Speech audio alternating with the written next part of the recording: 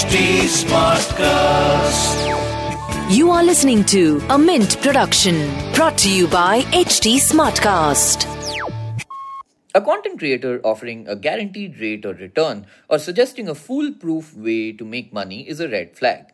Claims made by such content creators, like an impending acquisition, can be checked on the websites of stock exchanges.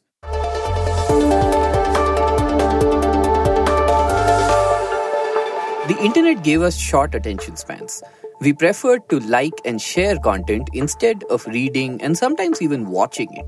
At Mint, we decided to come up with the Mint Primer, which breaks down the big news of today into short, quick, consumable questions and answers. On this podcast, you will find information about everything from cybercrime to RBI's new repo rates. I'm Prasid Banerjee, and this is what happened today.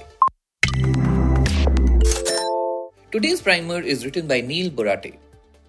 Orders passed by Ananth Narayan, who is a whole-time member at market regulator SEBI, in two recent cases reveal the modus operandi of people operating what is called pump and dump schemes on YouTube.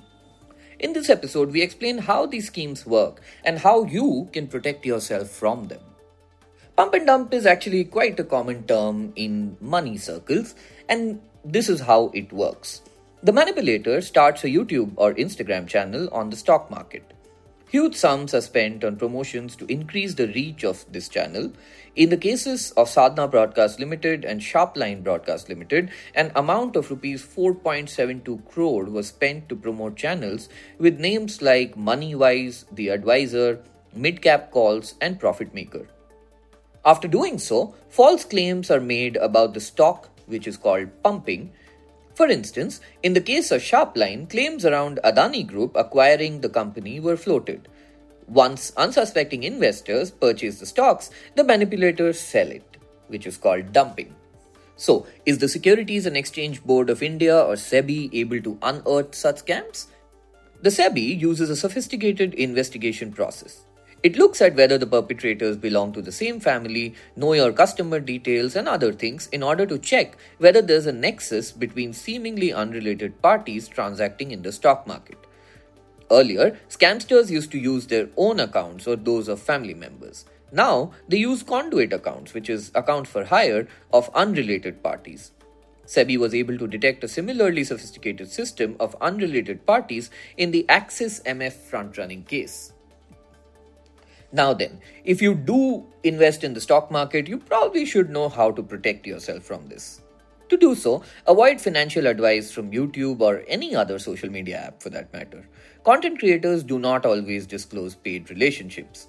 Sometimes these relationships are not disclosed prominently or even with clarity.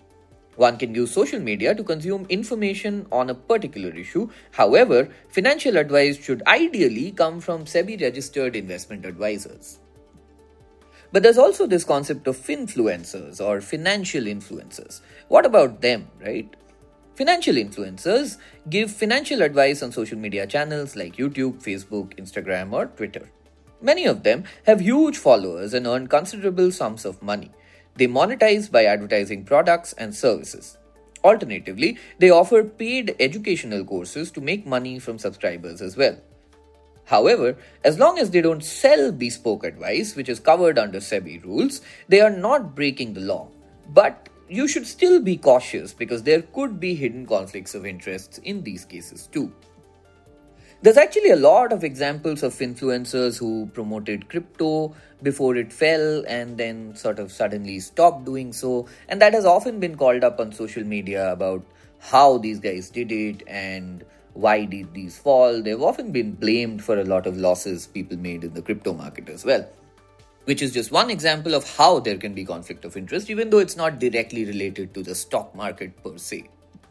Lastly, let's discuss what the warning signs are. A content creator offering a guaranteed rate or return or suggesting a foolproof way to make money is a red flag. Claims made by such content creators, like an impending acquisition, can be checked on the websites of stock exchanges. Also, cross-check claims with mainstream media reports.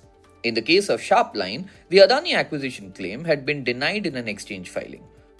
Also, you should watch out for influencers promoting risky products like cryptocurrency, futures and options, or small unknown stocks.